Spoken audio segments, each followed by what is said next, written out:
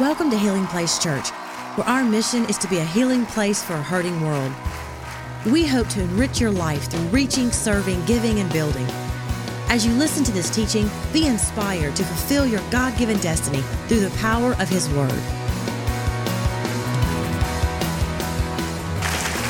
Awesome. If you have your Bibles, turn to the Gospel of Mark, Mark chapter 6. Mark chapter 6. And today is one of those days where the Word, as it goes forth, I don't know what it's going to do for you, but let me just tell you this. I'm being selfish today. I am preaching exactly what I need. So you may not get much out of it, but just know this. Your pastor is being edified today. And at the end, if we give an altar call and I'm the only one to respond, I'm going to be all right with that because I'm going to preach myself happy. The last several weeks, of course, you know what a challenge it has been. And you've seen the scope and the magnitude of destruction, disaster, and loss and suffering. And I just begin to contemplate humanity and what we need. I want to talk to you today out of Mark chapter 6 because I think this is a beautiful snapshot of how the Lord Jesus handles overwhelming need. I want to talk to you about how to handle overwhelming need. How many of you have ever felt overwhelmed? How many of you have ever felt overwhelmed and underqualified? Come on, holler, holler.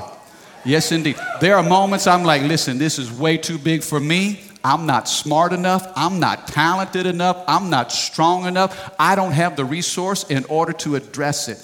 And Mark chapter 6 is one of those pictures of Jesus. And I think there's a certain rhythm that we're going to see unfold. And I think there's lessons for all of us to learn. But I pray this encourages you as much as it did with me whenever God began to show this to me in Mark chapter 6. This is how Jesus handles massive need.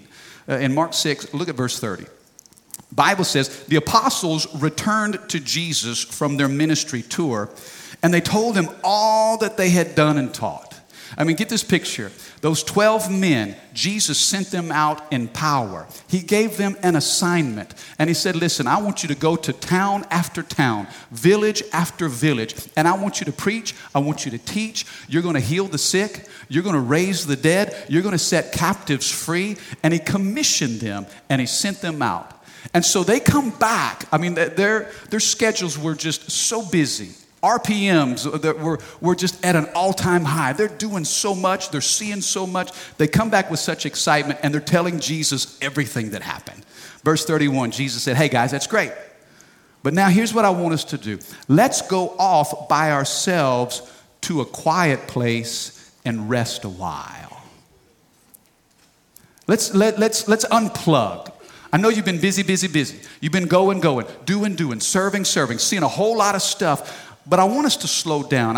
I feel like we need to unplug and go to a quiet place because you need rest. Somebody say rest.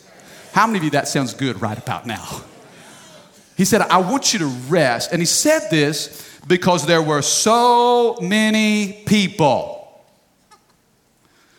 Let me rephrase that. There was so much traffic.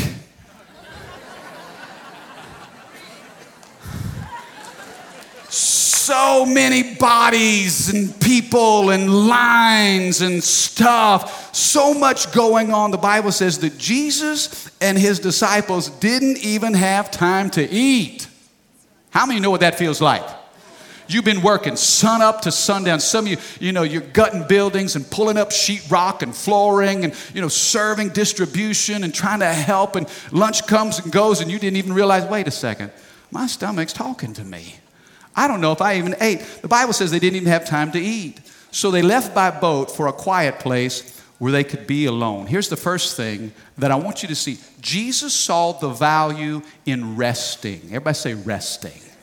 There's something about rest. Now, I'm not talking about laziness, but I'm talking about rest. Because their schedules were so busy. They had seen so many people. They struggled to even find time to eat. And Jesus said, if you don't rest, then you will self-destruct. Now, the Hebrew word for rest is Shabbat.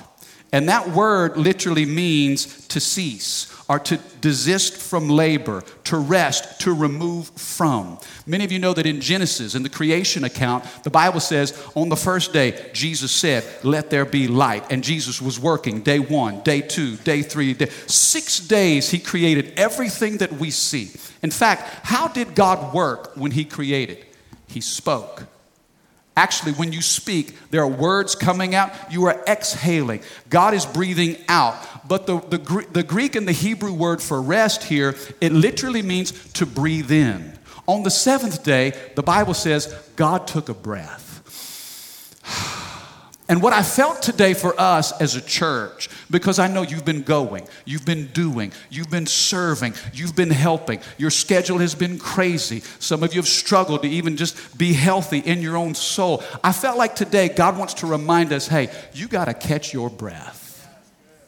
You got to learn the value of rest. Have you ever said, just give me a moment, I need to take a breath. This is important. Jesus sees this because he knows we can't lead our families. We can't lead our business. We can't lead the church. We can't lead ministries from a place of emptiness. He says, you've got to put something back in you. I know a lot is coming from you, but you got to put something back in you. I've discovered, and I think many of you have probably realized this over the last 2 weeks, there's a phrase called compassion fatigue. How many's ever heard of that? How many of you'd never heard that, but it makes sense to you now? A lot of compassion. I think this is one of the strengths of our church because we are motivated by compassion. We are moved by compassion. If we see a need, we're going to throw ourselves into it and do everything we can to address it. But Jesus says, hey, you better be careful because out of nothing comes nothing. If you don't have something deposited in your soul, in your spirit, you're going to run into this thing called compassion fatigue. Here's how I define compassion fatigue. It's where you're doing so much and you're serving so much because the need is so great and you reach a point of exhaustion. In fact, you push past exhaustion and then it reaches and it becomes frustration. How many know that you say, oh man, we're healing place for hurting world. We're going to love on people. Come on up in here. And then you get compassion fatigue and you're like, listen, I'm about to slap somebody up in here.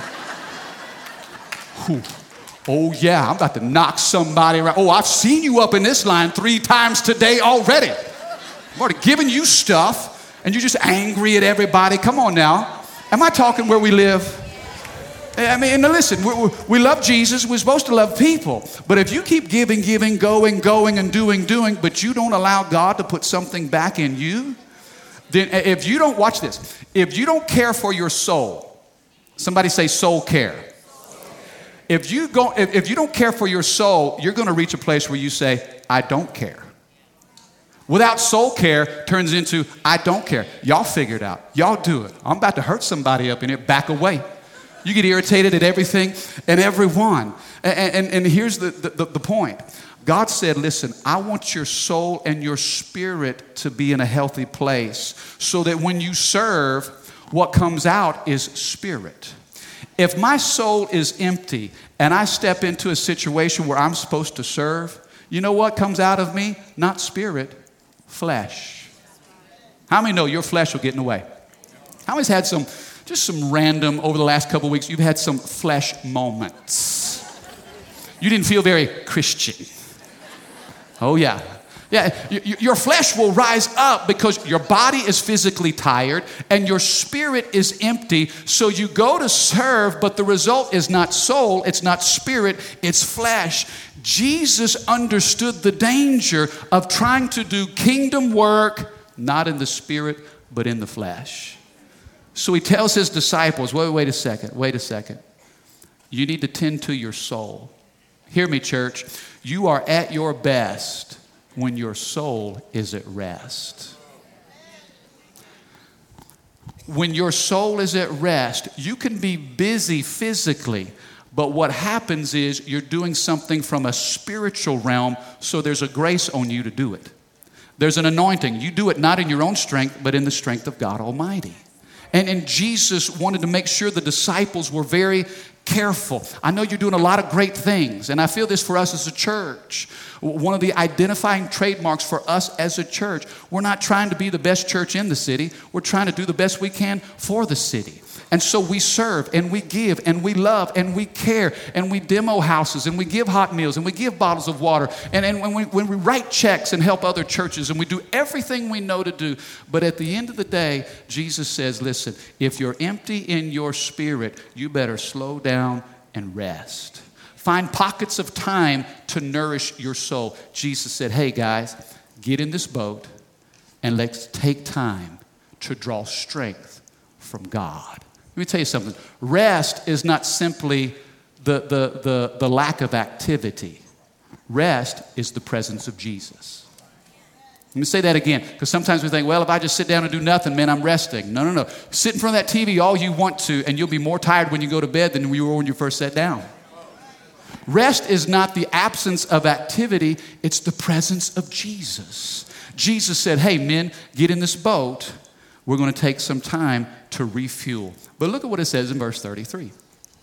But many people recognized them, and they saw them leaving. And people from many towns ran ahead along the shore, and they got there ahead of them. When Jesus saw the huge crowd as he stepped from the boat, he had what? Somebody say compassion. You know what compassion is? Compassion is the willingness to be interrupted. Compassion is stepping into somebody else's pain. Compassion is walking in someone else's shoes. Jesus sees the multitudes. He sees the need. And the Bible says he was moved with compassion on them because they were like sheep without a shepherd. So what does he begin to do? He's teaching them. He's working. He's serving. Verse 35, late in the afternoon, his disciples came to him and said, hey, this is a remote place. It's already getting late. Send the crowds away. Think about it. They left one place of need only to end up in another place of need. I can imagine the disciples saying, wait, Jesus, you just told us to chill. You just said, as our boss, you said it was okay that we take some vacation days. I've already filled out my PTO. You approved it, personal time off. I'm on paid vacation now. Don't put me back to work. Come on. You know what I'm talking about? Oh, wait, this isn't the deal. Lord, you told us that we needed to rest and refresh. I'm not ready for this. How many of you know that crisis is never convenient? It never consults your schedule. Don't you wish you could say, okay, Lord, we don't need that crisis right now because I've got this going on. Can you push that back a couple of weeks? Look, LSU's fixing to start opening season. I got too much going. How about we move it a couple of months down? Okay, here's a good time for a crisis. How many know you can't schedule a crisis? But how many have discovered you can't change the world from 9 to 5 either? Sometimes things just happen. When people show up in need. You know, hey, I'm trying to rest, but here's need right in front of me. I want you to see this. They go from resting to serving. Okay, check this out. From resting to serving. Jesus knew in that journey, while they were in that boat headed to the other side, he knew what was waiting on them. So he told his disciples, find pockets of rest. Rest is the presence of Jesus. Nourish your soul because what's over here is just as needy. How many of you have discovered that need will never go away? It never does. Somebody always needs help. There's always a situation. There's a crisis. There's a challenge. And if we're not paying attention to what's happening in our soul, we'll show up to the other side and we've got absolutely nothing to give. We go from resting to serving, from resting to serving. Here's a beautiful testimony, and I think they've got pictures of this. I want you to see. But there was a Sunday school teacher in Tennessee, and she had elementary age school kids, and together those kids wrote over 500 letters. They drew pictures and wrote letters to give to children who were victims of the flood here in Louisiana. And so that teacher drove all the way down from Tennessee to our campus here yesterday to hand deliver 500 letters that her Sunday school class, these children, they drew pictures and wrote letters because they wanted to put them in the hands of children who had been affected here. In fact, check out one of these letters. I think it's awesome. Look at this. August 25th. Dear friend, my name is Gracie. I attend school in Tennessee. People in our community are sending supplies to you. I really hope that you and your family are okay. I have saw the news. Don't you love it? I've saw the news about what has happened. I hope that you can build your home back if it got destroyed. I want you to know that we are all thinking about you back here in Tennessee. Take care, Gracie. Isn't that awesome? I think there's another letter. Do we have another letter up too? Check this out. This is awesome. This is beautiful. Look, got the angel there. Don't you sense the peace of Jesus? Dear Louisiana, we are very, very sorry the flood happened, and we hope no one was hurt. It must have been hard just getting washed out of your home. So we have sent supplies. How many are glad for supplies? Oh, keep sending those supplies, Tennessee. Supplies to help. Remember, God always, everybody say always. God always, I'm so thankful, He always loves you no matter what. Sincerely, Grace Meyer, 9 years old. Isn't that beautiful? Those children made these cards for your kids, for my kids, and we were able to hand them out yesterday right here at this campus. You know, crisis is never convenient, and it stretches you to go beyond what you would normally do. But here's how this works. Between serving and resting, we have to find the rhythm of serving and resting so we can go the distance. I want you to think about this. If you've ever done any kind of muscle training, if you've ever worked out, how many ever go to the gym? How many of you have a gym membership? How many of you are reminded once a month that you have a gym membership? Yeah. Well, they say if you're going to do any kind of muscle training, what you're supposed to do is consistently go to the gym and put your muscles under stress. If you're going to lift weights, you got to put enough weight on that bar that it's going to work you. And those muscles come under stress. But after you work out, you're supposed to rest, and those muscles are going to recover. And now here's the beauty of it, that when you're working out, it tears those muscles down. But when you rest and refresh, those muscles grow back bigger and stronger than they were before. And here's what God showed me in the Spirit. When it comes to this church, God wants to grow our influence bigger and stronger than we were before. But it's going to take a combination of stress and rest, working, resting, serving, refreshing. We've got to find that rhythm and that pattern so we can stay healthy. Can I have a good amen? You see, God will give us, in moments like this, I pray that your soul is getting refreshed. How many of you are glad that you're sitting down right now? How many are glad that there's air conditioning in this building? How many are glad that you're sitting and I'm standing and I'm doing all the work right now? You come here today, and you know what? My prayer is this, that God is filling you up. He's depositing something in your soul, in your spirit, that He knows you're going to need. Just like those disciples, when they got in that boat, there was a pocket of time, a window of opportunity where Jesus said, my presence is with you. Nourish your spirit, because we're going to reach the other side of the lake. And when I have filled you up, then you will spill out. God fills us, we spill it out. Fill to spill, fill to spill. Stress, rest, serve, refresh. This is the pattern, and God wants us to find what works for us as a church and you individually. How many of you know that if you're constantly resting your muscles, you're not going to grow them any bigger? You get too much rest. We say, man, I'm just not motivated to do much of anything. But the other extreme is equally dangerous. If you're constantly going and working and tearing that muscle down, you never get it a chance to recover. And God's saying to His disciples, He's saying, trust me in the rhythms of this thing called life. I'm going to pour into you, but we're going to step into needs. Verse 36, the disciples say, send this crowd away. Send them away so they can go to the farms and villages and buy something to eat. Look at what Jesus says, verse 37. But He told them this, you feed them. You feed them. Interesting, Jesus already knew what He was going to do, but He tries to include the disciples in the miracle. You feed them. And the disciples are like, feed them with what? They said, we'd have to work for months to earn enough money to buy food for all these people. Have you ever been in a situation where your resources didn't match your needs? Am I talking to anybody here today? You feel like your resources are small and your needs are so great. You feel overwhelmed by the task in front of you and you don't have the time, the energy, the money, the stamina to tackle what's in front of you. If you've ever been in a situation in life, and many of you are in that situation right now, where your need exceeds your resource, I want you to know that God's economy is different than ours. How many of you know that kingdom math is different than business math? How many ever had to take consumer math back in the day? Yeah, you got numbers, you got equations. The disciples are trying to calculate this. They say, Lord, we've done the math and we don't have the budget to make that happen. We've assessed the crowd, we've worked the numbers, we've calculated the results. It would take us working for 6 months just to earn enough money to pay the grocery bill to feed the crowd that's in front of us. But God's math is different. Do the math.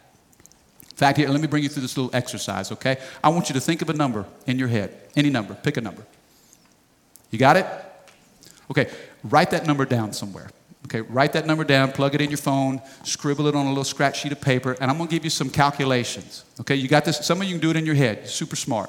Okay, here's what I want you to do with that number. I want you to double it. Okay? Now add 6. Okay, now divide that number by 2. Now take the number that you started with and subtract it. Your answer is 3. What? How many of you, your answer was not 3? Okay, you working a different kind of math, baby. Okay, let's try it again. Think of a different number, okay? Think of a number. Think of a number. You got it? Okay, double it. All right, add 6 to it. Divide it by 2. Subtract the number you started with. Word of knowledge. I just feel prophetic gift. That number's 3. Now think about it. There are certain computations and calculations that man can make to arrive at a specific destination. But God's math is different than our math. Watch what Jesus does. Jesus, the Bible says, he took 2 fish and 5 loaves of bread. What is 2 plus 5? Some of you are afraid to answer that right now, aren't you? What is 2 plus 5? Okay, hold on to that, and we're going to see what 2 plus 5 equals here. The Bible says Jesus took those 5 loaves and those 2 fish, and he looked up to heaven, and he blessed them.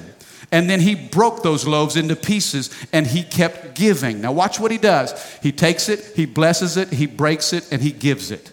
Watch that process. This is important. He takes it, he blesses it, he breaks it, and he gives it. And look at what he does. He kept giving the bread to the disciples, kept giving it so they could distribute it to the people. He did the same with the fish, divided fish for everyone to share. Verse 42, they all ate as much as they wanted. And afterwards, the disciples picked up how many baskets? How many? The Bible says afterwards that those 12 men picked up 12 baskets. Interesting. A basket for each disciple. Jesus wanted them to know, my math is different than yours. You feel like your resource is small and this need is great. If you'll just trust me, if you'll put me into the equation, I'll not just supply the need, I'll give you more than enough. In fact, God has a way of taking lack and turning it into leftovers. Come on, somebody. From lack to leftovers because they trusted Jesus. The Bible says a total of 5,000 men and their families were fed. Now, many of you know in Bible days, they didn't count women and children. I'm sorry, ladies. I don't know why, but they only counted the men. So just let's use some common sense. If 5,000 men showed up, how many know there were probably 10,000 women? Right? You got 5,000 men coming to church, you have twice as many women. Come on, talk to me. And if you got 10,000 women, you probably got 20,000 kids running around somewhere. Some scholars believe that in that single 2 fish, 5 loaves, that 35,000 people were fed. What's 2 plus 5? But when you involve Jesus, 2 plus 5 equals 5,000 with a remainder of 12. Do you see how God's economy is different than ours? But if we rest, if we serve, and finally, if we trust, somebody say trusting. If we trust Him, God has a way of taking what we have and multiplying it to meet what we need. Can I have a good amen? I want to ask the band and the team to come up. I feel like this is a word for us as a church, because we are called and we are committed to this community to go the distance for those in need. I want to tell you, this is not a sprint. Disaster relief is not a sprint. It's a marathon. This is a long distance race, and here's how we're going to make it to the finish line. And the need's not going away anytime soon. I said the need's not going away anytime soon. This isn't just something we decided to do for a couple of weeks and now we're like, okay, y'all figure it out.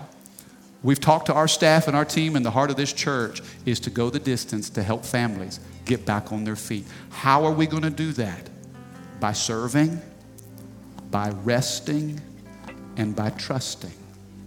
We're going to serve until we got nothing left, and then we're going to say, okay, I got to rest. I got to replenish. I got to feed my soul, feed my spirit, because there's a pace to this thing. It's not a sprint and you give everything within the first 100 meters.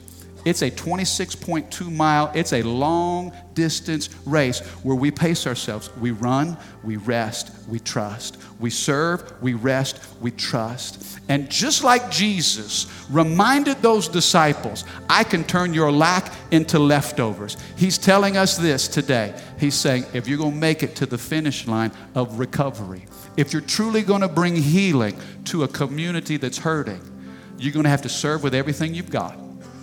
And you're going to have to rest when I tell you to slow down. But at the end of the day, you're going to have to trust me. Watch this. Because if Jesus says slow down, you need to know that He's the source of your rest. If Jesus says to speed up and serve, you need to know He's the source of your strength. You're going to find rest in Him. You're going to find strength to serve in Him. In fact, one of my all-time favorite verses in 2 Corinthians chapter 12. I love this verse. In verse 9, Paul said it this way.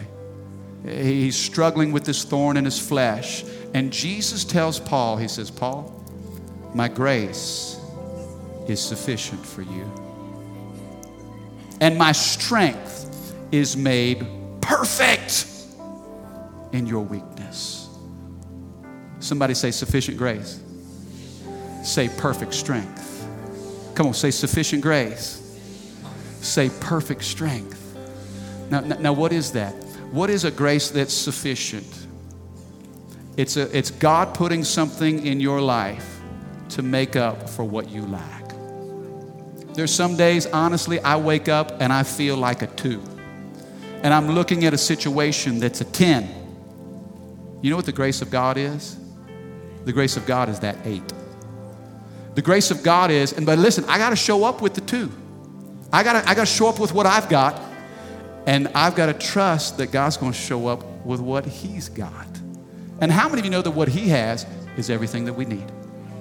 Some of you here today, you feel overwhelmed and underqualified, and the word of the Lord is to you, His grace is sufficient.